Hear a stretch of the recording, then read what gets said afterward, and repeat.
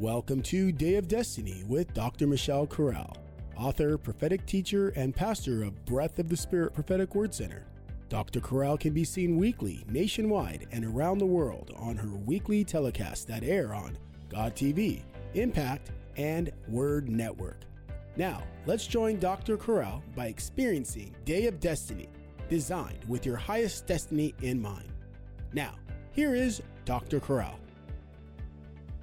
We are speaking to you tonight about the supernatural secrets of this biblical feast that's upon us, Rosh Hashanah. I would like it if you would open your Bibles today to the book of Leviticus, the 23rd chapter, Leviticus chapter 23, and we are looking at verse 24. Leviticus 23, verse 24. And then we will also look at Numbers chapter 29, verse 1. So let's begin tonight with Leviticus 23, verse 24. And we've interrupted this text. I want you to understand Leviticus 23 presents the biblical feasts in a very unique, powerful way.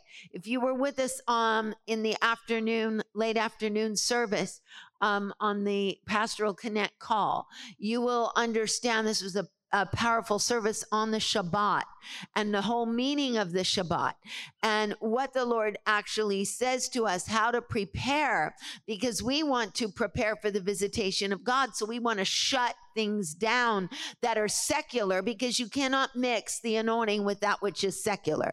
Let me just go back to that, because I sense the Spirit of God leading us to that. Let's just go to Leviticus 23, beginning in verses 1 through 3, just so we understand this concept.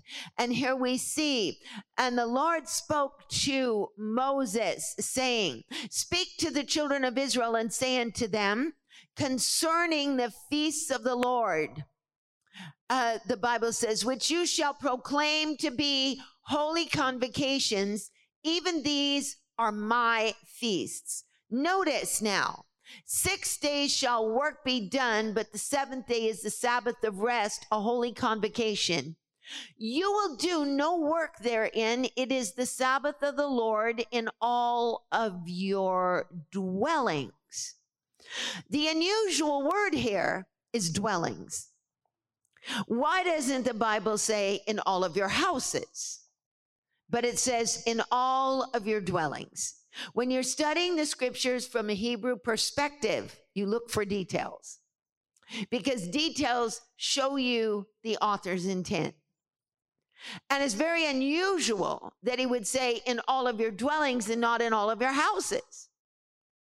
Because when we're speaking about Passover, we don't get dwellings, we get house. All right, but dwellings here. Why dwellings? This word, the root of this word, to dwell, shakan. Say it, shakan. This is where the actual word Shekinah developed from.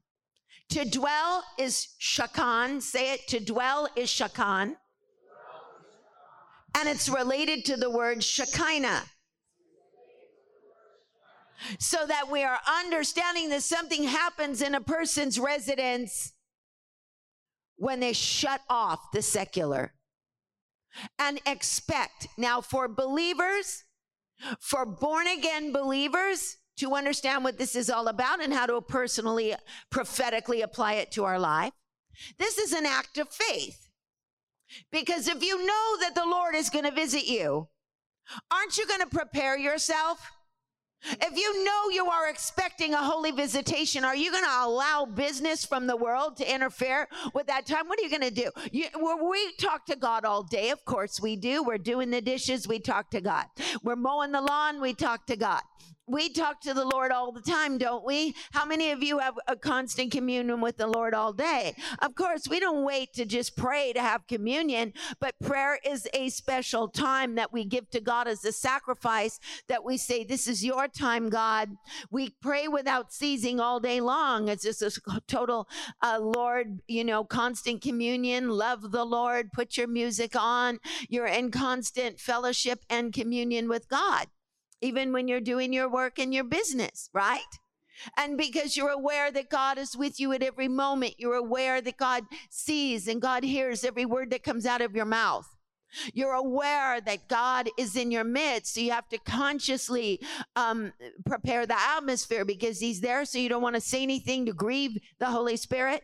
You want to be very careful to cultivate the presence of God wherever you are in your atmosphere. So that's prayer without ceasing, isn't it? All right. But we must also understand that when we pray, we consecrate time to God because we love him. And he's worthy, and he's the first in our life. So one of the ways we consecrate and say we put you above all things in our life is that we separate that time for prayer, don't we? We take time out of every day and say, you're first, you're my first love. You're the reason I'm here. I love you above all things. And so I've taken this time of the day to give to you because you are so worthy, right? All right. So that is definitely living in the visitation of God. However, when the biblical feasts come, there is a different presence. There is a visitation. This word moed, this word for feast, this word for season also means meeting. How many of you are expecting a meeting with God on Rosh Hashanah?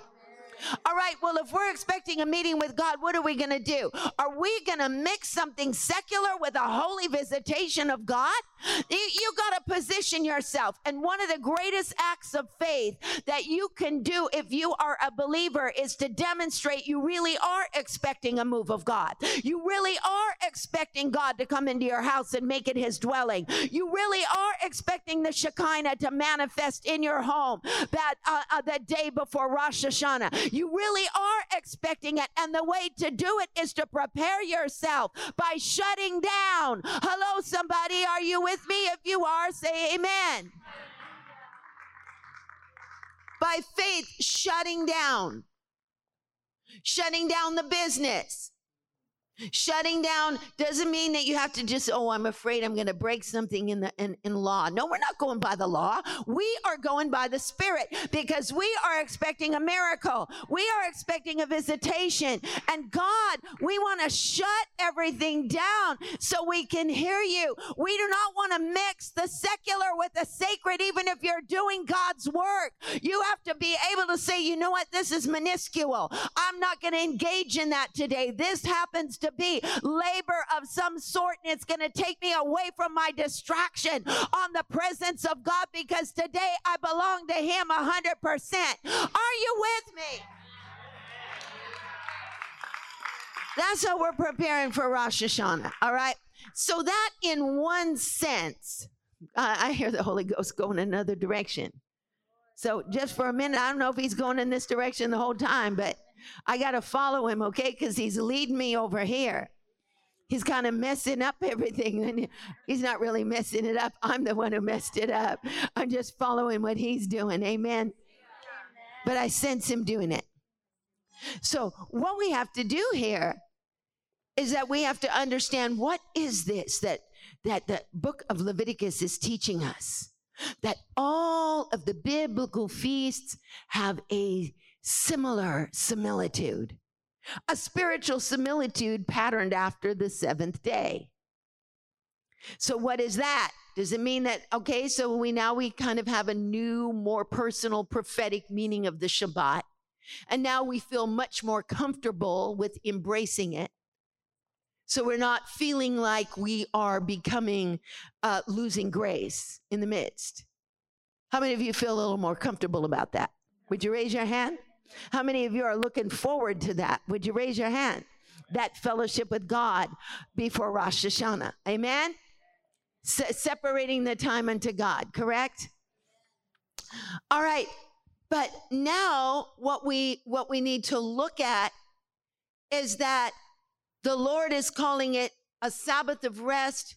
You will do no work therein. It is the Sabbath of the Lord in all of your dwellings. But we need to understand, beloved saints, that this rest is not just only physical rest. That this is redemptive rest. I said it's redemptive rest. For those of us that don't understand what redemptive rest is, because we will see that every biblical feast is in the pattern of this Shabbat. It is in the pattern of the seventh.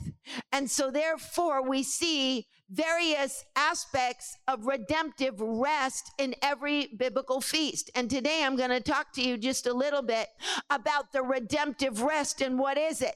Because redemptive rest is not just the rest that we relate to. Redemptive rest has to do with redeeming us from all different levels of bondage. It has to do with the rest from sorrow, the rest from anxiety, the rest from a taskmaster, the rest from emotional rest, spiritual rest, every kind of rest over your life, rest in your household, rest with your family, rest with your relationships, every trial and tribulation, rest from the test. Are you with me? If you are, say amen. Say it with me. The kind of rest I am getting during the biblical feast is redemptive rest. All right, so I want you to see, let's go now and see exactly what is Rosh Hashanah like. Going to verse 24 where we began.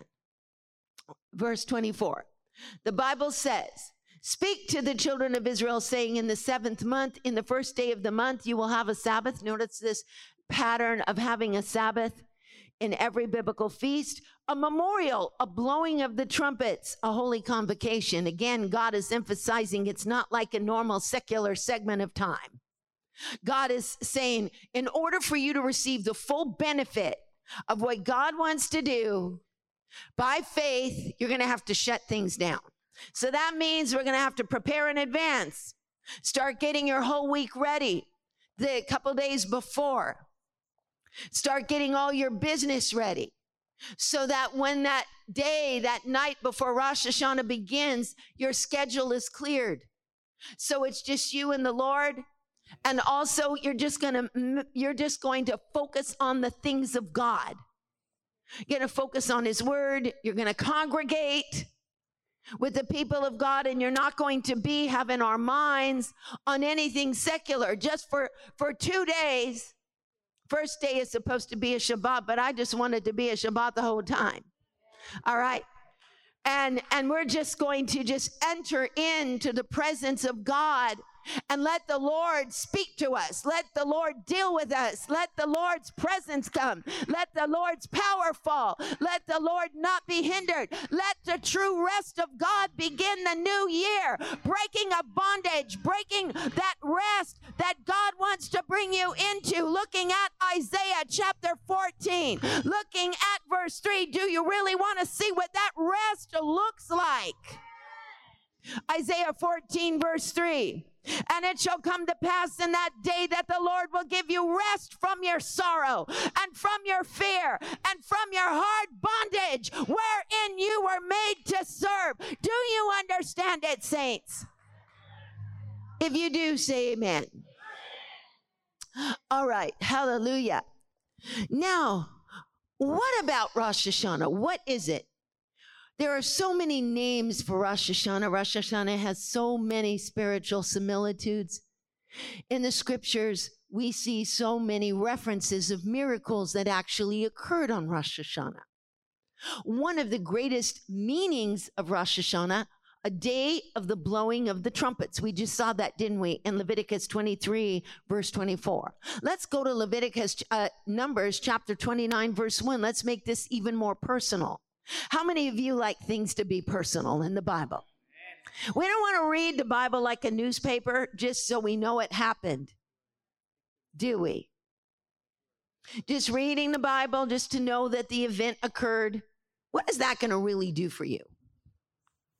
What is it really going to do if all we do is read the Bible just to know things happened? Then we begin to develop a theology that says it doesn't apply to me anymore because I just read it as history. So that particular part of the Bible is irrelevant. So when we don't know the personal, powerful, personal, prophetic meaning of every word in the Bible, we can actually think that there are some parts of the Bible that are irrelevant, that are non-useful. And that is heresy, because the Bible says that all scripture, 2 Timothy 3:16, all scripture is inspired of God, and it is profitable for doctrine, reproof, correction, and instruction in righteousness. Are you with me? Say this with me, not some scripture, but all scripture. Say this with me. So what I'm reading has personal prophetic meaning for me now. Hallelujah. Now, watch 29 verse 1.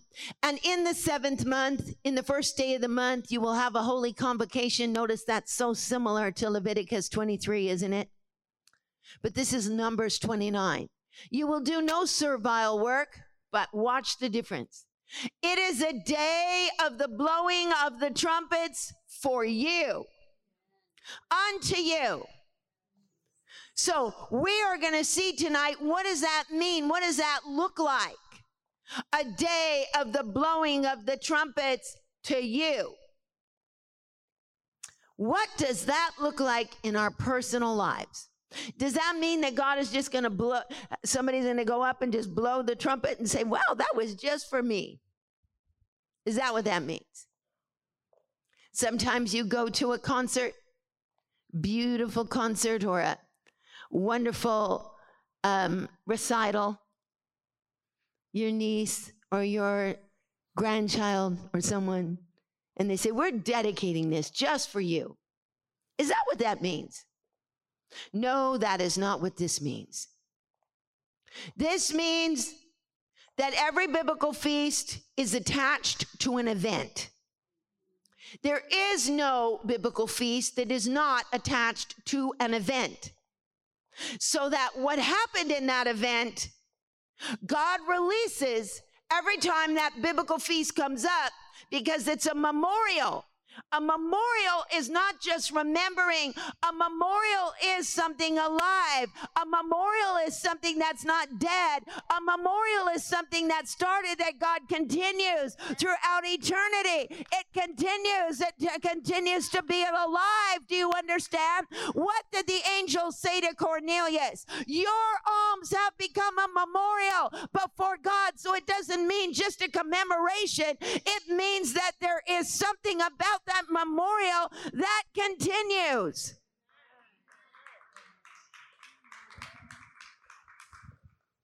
So Passover is attached to coming out of Egypt. Shavuot is attached to the coming into the land and their first fruits being offered to God. And it's also attached to an event. The event was the giving of the Torah at Mount Sinai. And Rosh Hashanah, text is very ambiguous about it. It is actually attached to the Akedah, to the binding of Isaac and the promise that God made for Abraham's descendants. That's why it's for you. Because every promise that God gave to Abraham, Isaac, and Jacob was for their descendants. So this means the reward that should have went to them went to their descendants. Do you all understand? Because to reward a vote means to reward their seed. That is called inheritance. Can you say that with me? Nakala. Inheritance. Say it again. Nakala. Inheritance.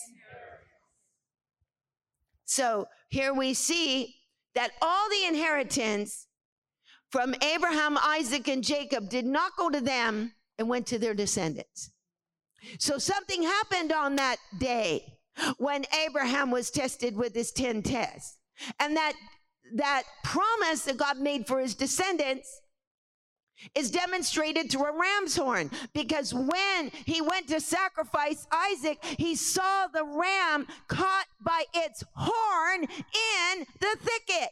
Let's look at that just for a moment so we know what we're talking about. Going to Genesis chapter 22, looking at verse 13. Notice, instead of his son, God provided.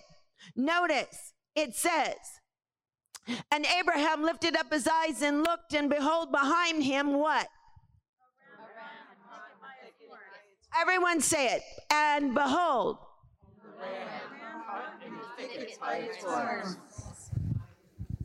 And behold, a ram caught in the thicket by his horns. Okay, what is a shofar? A shofar is what? A ram's horn. Say it. Okay, that's the ancient biblical way that Israel would be alerted. Okay, ram's horn. Okay, so at this event, the ram's horn is on display, isn't it? And what is the feature on Rosh Hashanah? Because the trumpet is referred to as a ram's horn in the Bible. And in this case, a day of the blowing of the trumpets, it actually says a day of the blowing of the teruah. So the teruah is the sound that can only come from a shofar. Do you understand that? That's how articulate the text is. So we don't have to guess, was it a silver trumpet? Was the kind of trumpet that you play when David and they were all playing the Psalms? Is that the kind of trumpet? And the answer to that is no. The trumpet is a teruah. That's why it is also called a Yom HaTeruah. So when it says a day of the blowing of the teruah unto you. So we're very clear on it. We're not guessing. It has to do with the ram's horn. The ram's horn is the identity of Rosh Hashanah. So why is that so important? What does that mean to us in 2022? Does it really affect our lives? How can some event that took place thousands of years ago possibly affect our lives? And how could that possibly affect us right now? And the answer to that is yes, it definitely affects our lives, because a promise was given to Abraham's descendants. And when the teruah is blasted, it's activated. I hope you understand what I'm talking about. Say it becomes activated. Let's look at those promises. Look at verse 17 right there. Verse 17. No, going back to 16 only for context. By myself I have sworn, saith the Lord, that because you have done this thing, and you have not withheld your son, your only son, that in blessing I will bless you, and in multiplying I will multiply your seed as the stars of the heaven and the sand of the seashore. Now watch this. And your seed, say, I'm the seed, shall possess the gates of his enemies. So say this, on Rosh Hashanah, all of the enemies that are against my destiny, all of the enemies, spiritual principalities and powers that I have been wrestling with, I will possess the gates of my enemies when that teruah is blasted. Somebody ought to say everything in the Bible is relevant. Are you with me? Okay. So now we're going to see, what does that really look like? Okay, we got the truth, we got the basic, we have the conceptual framework developed. We have a conceptual framework, a little bit of a conceptual framework on Rosh Hashanah, in the sense why the shofar is used, because every biblical feast is attached to an event. All right? So now the question arises, what does that look like in my life? What does that look like in your life? One of the words, one of the reasons we use this possessing the gates of the enemy, how does that apply to your life?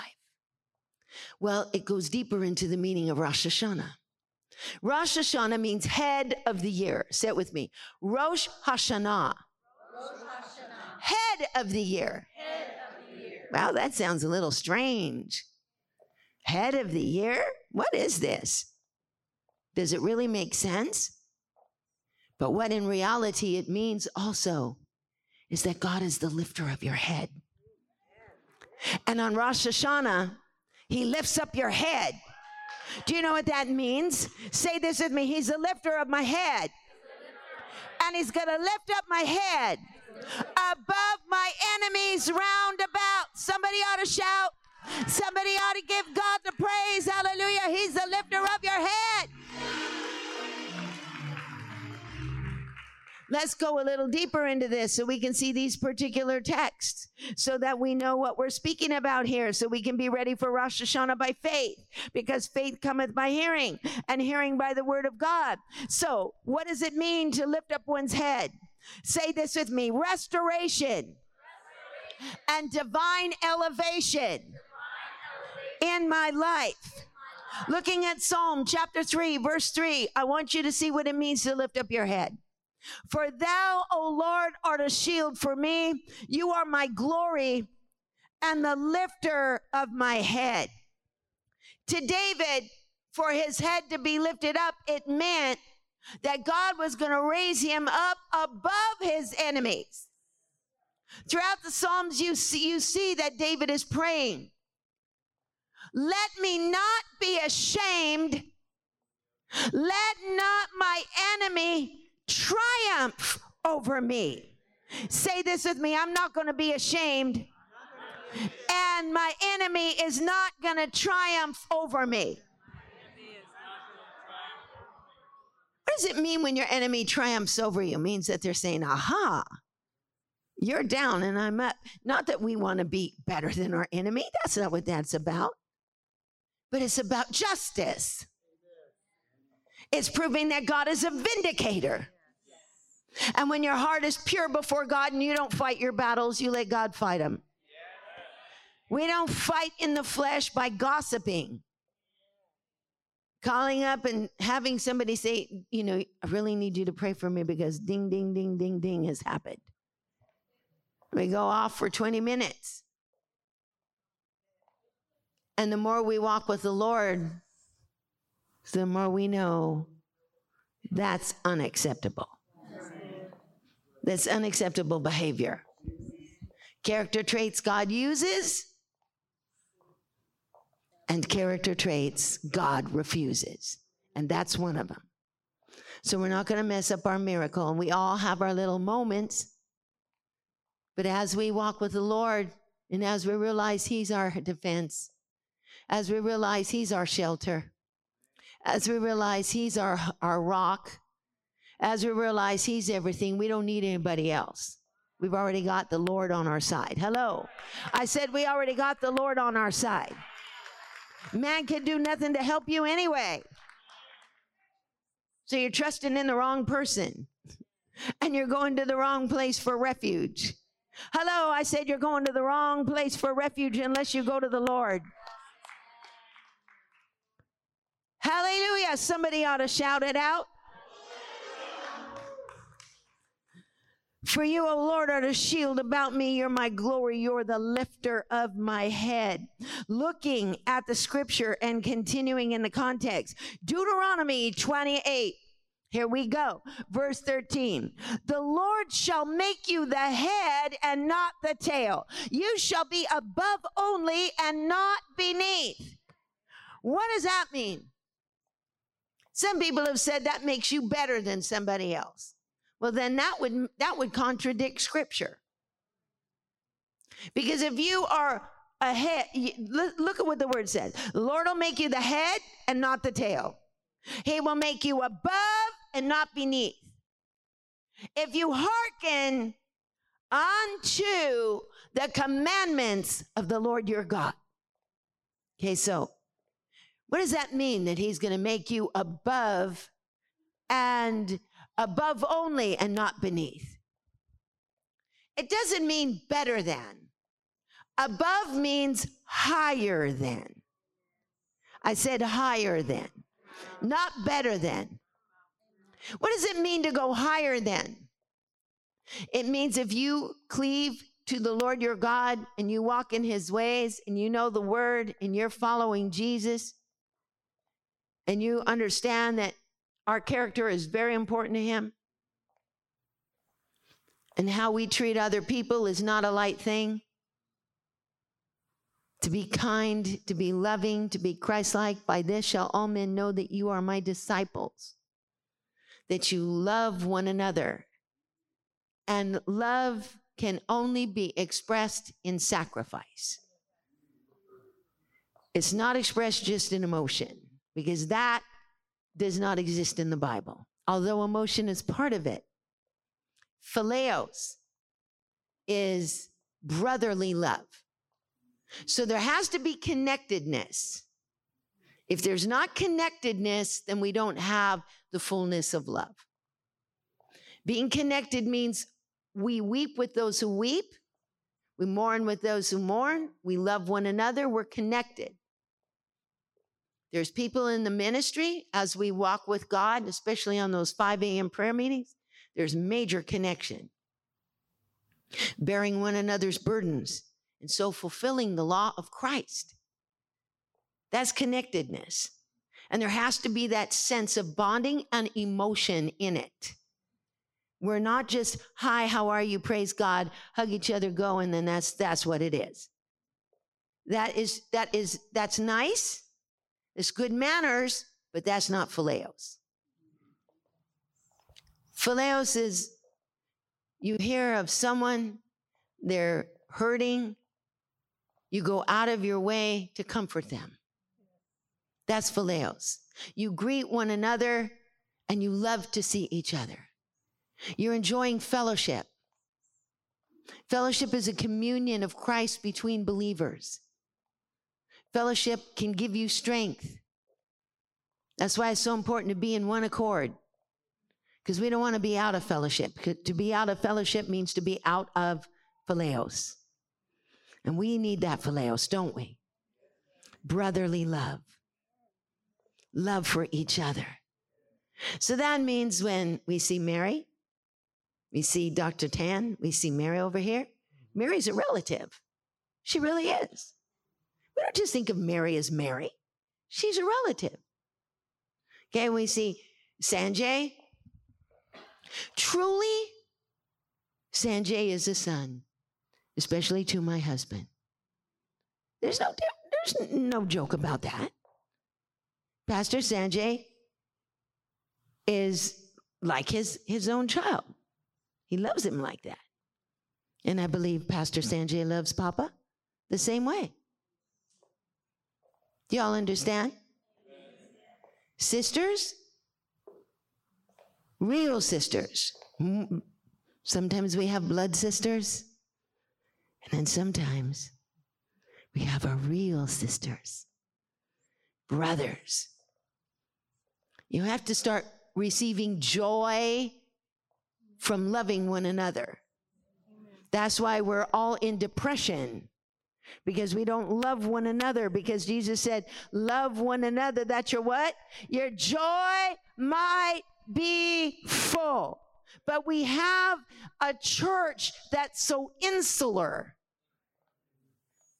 And we have to have phileos, connectedness. And when we see each other, we rejoice. Wow, this is Mitzi. Praise God. She's so wonderful. We love her so much. That's Sister Christina. Wow, she's such a blessing. She gives so much. She is a total vessel of sacrifice. That's Margaret. She is just a pillar in the house of God. That over there is Tony. She has dedicated her life to praising God. Come on, saints, are you with me?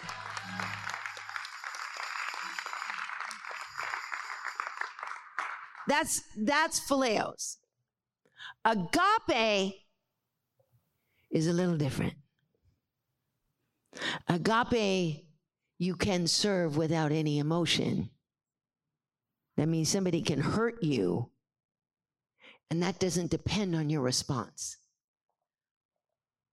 I mean, somebody does something really horrible to you, But your love is not dependent on how you feel about it. It's a gift of total self-donation, even when you get nothing back, because you're doing what Jesus did. So agape is self-sacrifice, pouring into each other, pouring out for Christ, being a vessel, giving our lives as a servant.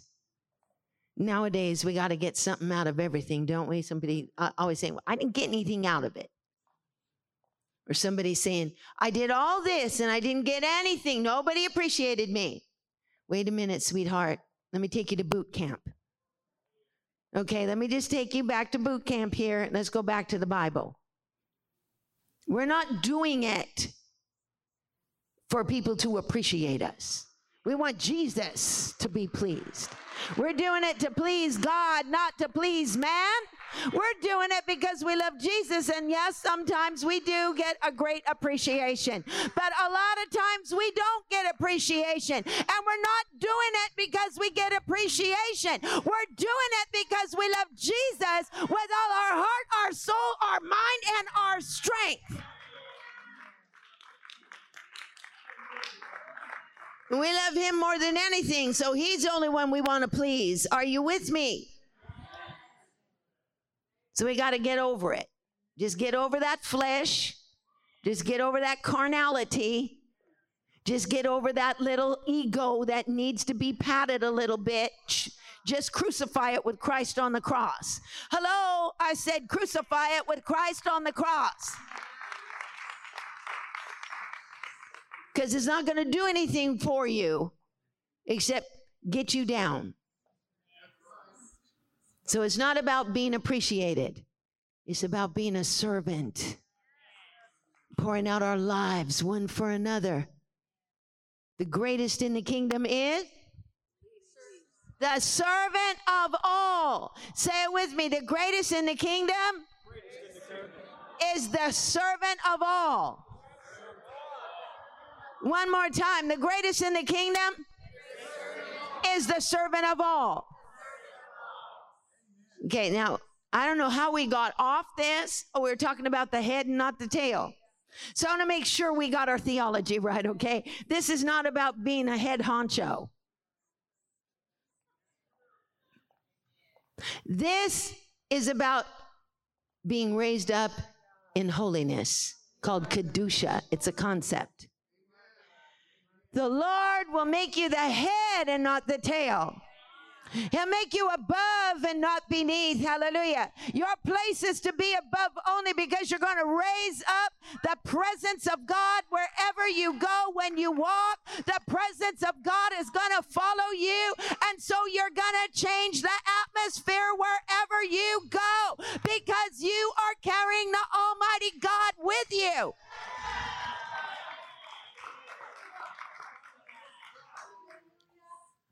Are you hearing it, saints? So the Bible says here, hallelujah, this is what's going to happen. That shofar is going to activate. Psalm 27, verse 6, David said, and now shall my enemies, now shall my head be lifted up above my enemies round about. Lifting up one's head, what does that actually look like? What that looks like is found in 2 Kings chapter 25. Let's just look at it for a moment so we can understand what we're about to read in 1 second before we dismiss you. 2 Kings chapter 25, looking at verse 27. Here's what lifting up the head looks like. It says, and it came to pass in the 37th year of the captivity of Jehoiakim, king of Judah, in the 12th month, in the 27th day of the month, that Evil-Merodach, king of Babylon, in the year that he began to reign, did lift up the head of Jehoiakim, king of Judah, out of prison and spoke kindly to him and set his throne above the kings that were with him in Babylon. And he changed his prison garments, and he did eat bread continually before him all the days of his life. What does that mean? That lifting up the head means to restore one to one's former place of honor. In our case, this can mean in many cases to restore you to the place you're supposed to be. So even if you never had it, God wants you to be, he wants to give you such a deliverance that what you were robbed of by the enemy, God is going to give it to you as you walk in God. Hallelujah. And that utmost humility. Are you with me, saints? If you are, say amen. So now, beloved saints, what does it look like? The Yom HaTeruah, the blowing of the trumpets. What does this look like in my life? Okay, we're going to close with this, a little story from the Bible. But it's not a story. It's the word. Solomon. Let me read. Let me read about the day Solomon was anointed king over Israel. What's going on? 1 Kings chapter 1 is going to show us what the blowing of the trumpet for you is going to look like.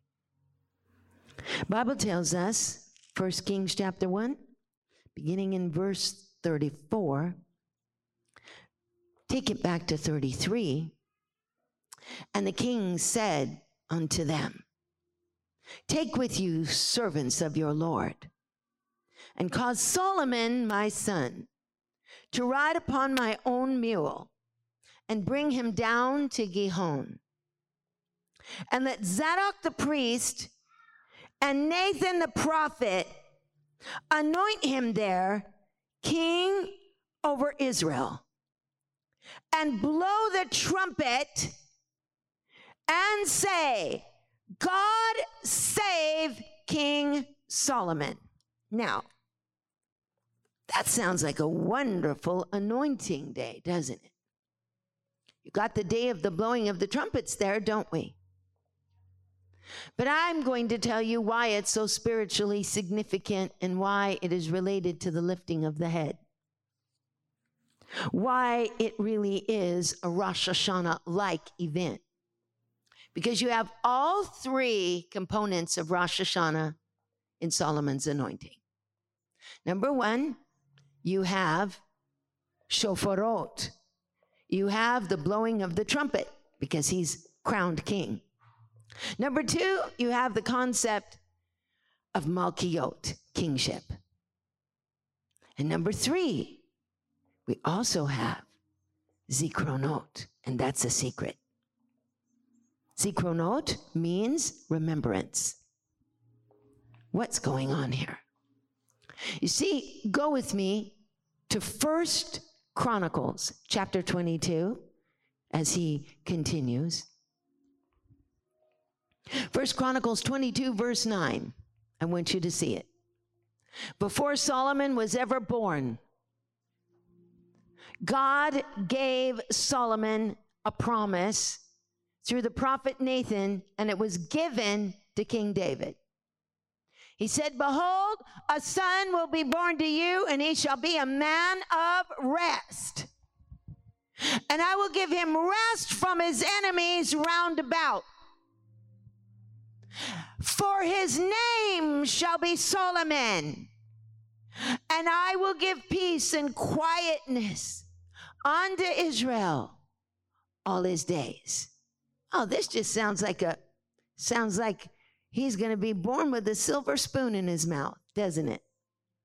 Got a prophecy, got his name, and we read the day the trumpet was blown over him, and he was anointed king. But there's just a little bit of the story that is given to us in chapter 1 before that anointing. And did you know? It's a very serious thing that happened to Solomon. Very serious tribulation. You see, in a personal prophetic sense of scripture, we see the blowing of the trumpet as a lifting up of his head. First of all, because it is the day of the inauguration, not cancellation of his prophetic promise. Because if you read 1 Kings chapter 1, prior to the day he was anointed, you will see that every single event around his life was, every circumstance around his life was positioned for cancellation. That what God promised him was not going to happen, and that there was no possible way that it could happen. So I want you to see, beloved saints, that there were impediments to the impossible. And the text presents 1 Kings chapter 1, before he is anointed, as a prelude to the prophetic prefiguring of what happens on the day of the blowing of the trumpet and what it looks like when God lifts up your head. Look at verses 5 through 7, and I will explain it to you. Notice this is the time of this is prior to Solomon's anointing.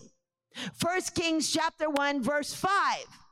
This had to be inserted here, not so you know what happens, so you know that God lifted up his head, so that you know that his destiny was almost canceled, so that you know that the blowing of the trumpet was a sign, not of cancellation, but inauguration. And the same thing is for you. Hello, somebody. Notice what the Bible says. Then Adonijah, the son of Haggith, exalted himself, saying, I will be king. And he prepared him chariots and horsemen and 50 men to run before him. And his father had not displeased him at any time, saying, why have you done so? And he was a very goodly man, and his mother bore him after Absalom. What's going on here? Adonijah was fourth in line of David's sons. He was the birth heir. He should have been the heir because he was the fourth-born son. The firstborn son of David was Amnon. He was murdered by Absalom. Second-born son was Absalom. Absalom was murdered by Joab. Third-born son, we don't know what happened to him, but he's dead. Fourth-born son is Adonijah. So guess what he's doing? He's claiming his throne.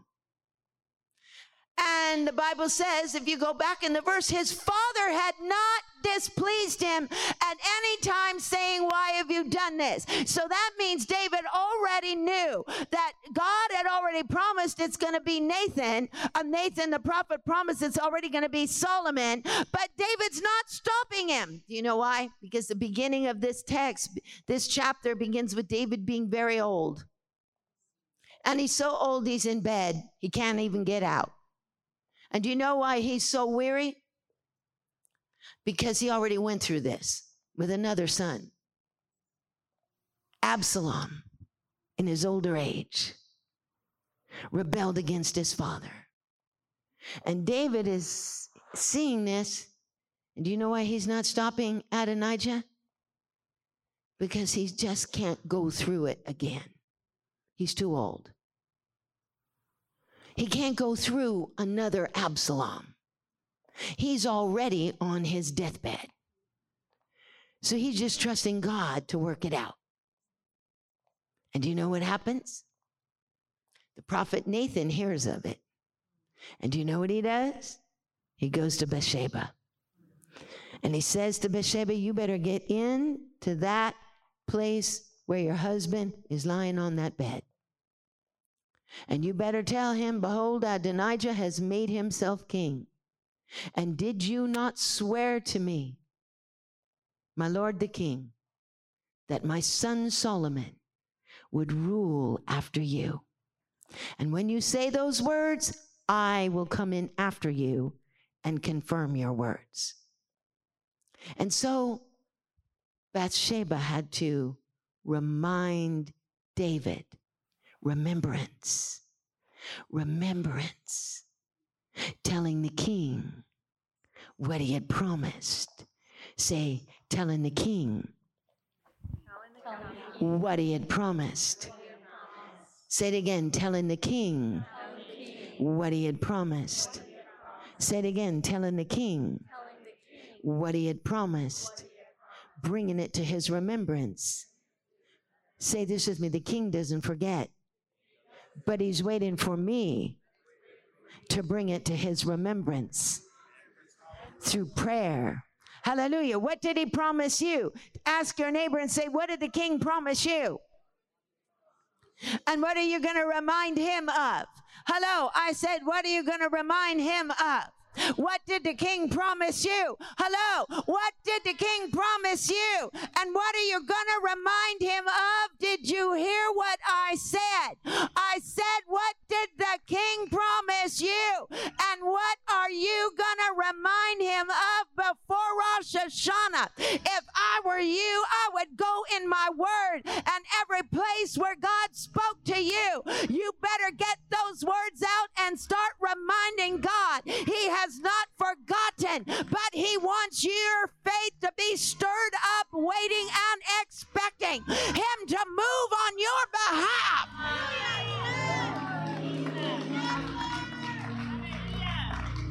Are you hearing it?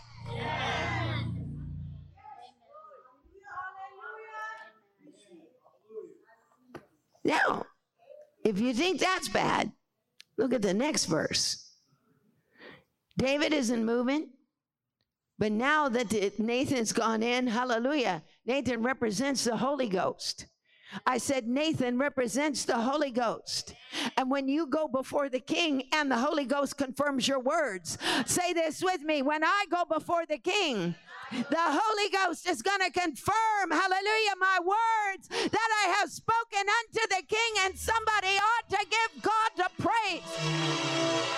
The Bible says we do not know how to pray as we ought, but the Spirit himself maketh intercession for the saints according to the will of God.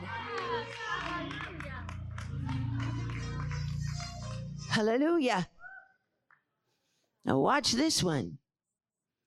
And he conferred, this Adonijah, conferred with Joab, the son of Zeruiah, and Abiathar, the priest, and they followed Adonijah and helped him. Do you realize who those two men were?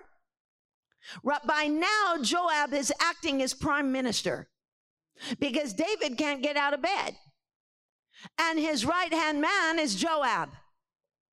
So the prime minister has now backed up the wrong man. He is backing up Adonijah.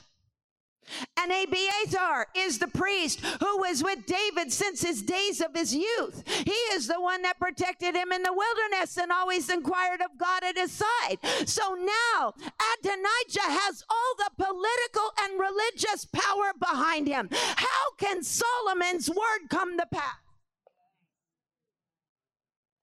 Why is that written? In case you're in a situation that your word looks impossible, that your promise looks impossible, that your prophecy looks impossible. You better stand to your feet and start claiming it right now. You better say, hallelujah, on Rosh Hashanah, I'm getting ready. Hallelujah, for the Lord to lift up my head. On Rosh Hashanah, I'm getting my claim in to every word that God's ever promised to me. Hallelujah. Somebody ought to shout the victory and give God the glory. Thank you for joining us today on Day of Destiny. We invite you to our website at mydayofdestiny.com, where you can easily access other podcasts and obtain your copy of Dr. Corral's latest book, Secrets of the Anointing. Also, we want to take this moment to invite you to engage in extending your hand of kindness by planting your seed or offering for multitudes that include orphans, providing water wells, providing medical supplies, clinics, feeding programs, and many other services to the suffering church, and through efforts of evangelism worldwide. Just go to our website and click the donate button or text to give. Text HESED, CHESED to 7797. That's HESED, CHESED to 7797. You are also invited to visit Dr. Michelle Corral Facebook or Instagram. We look forward to having you encounter the anointing with us on our next Day of Destiny podcast.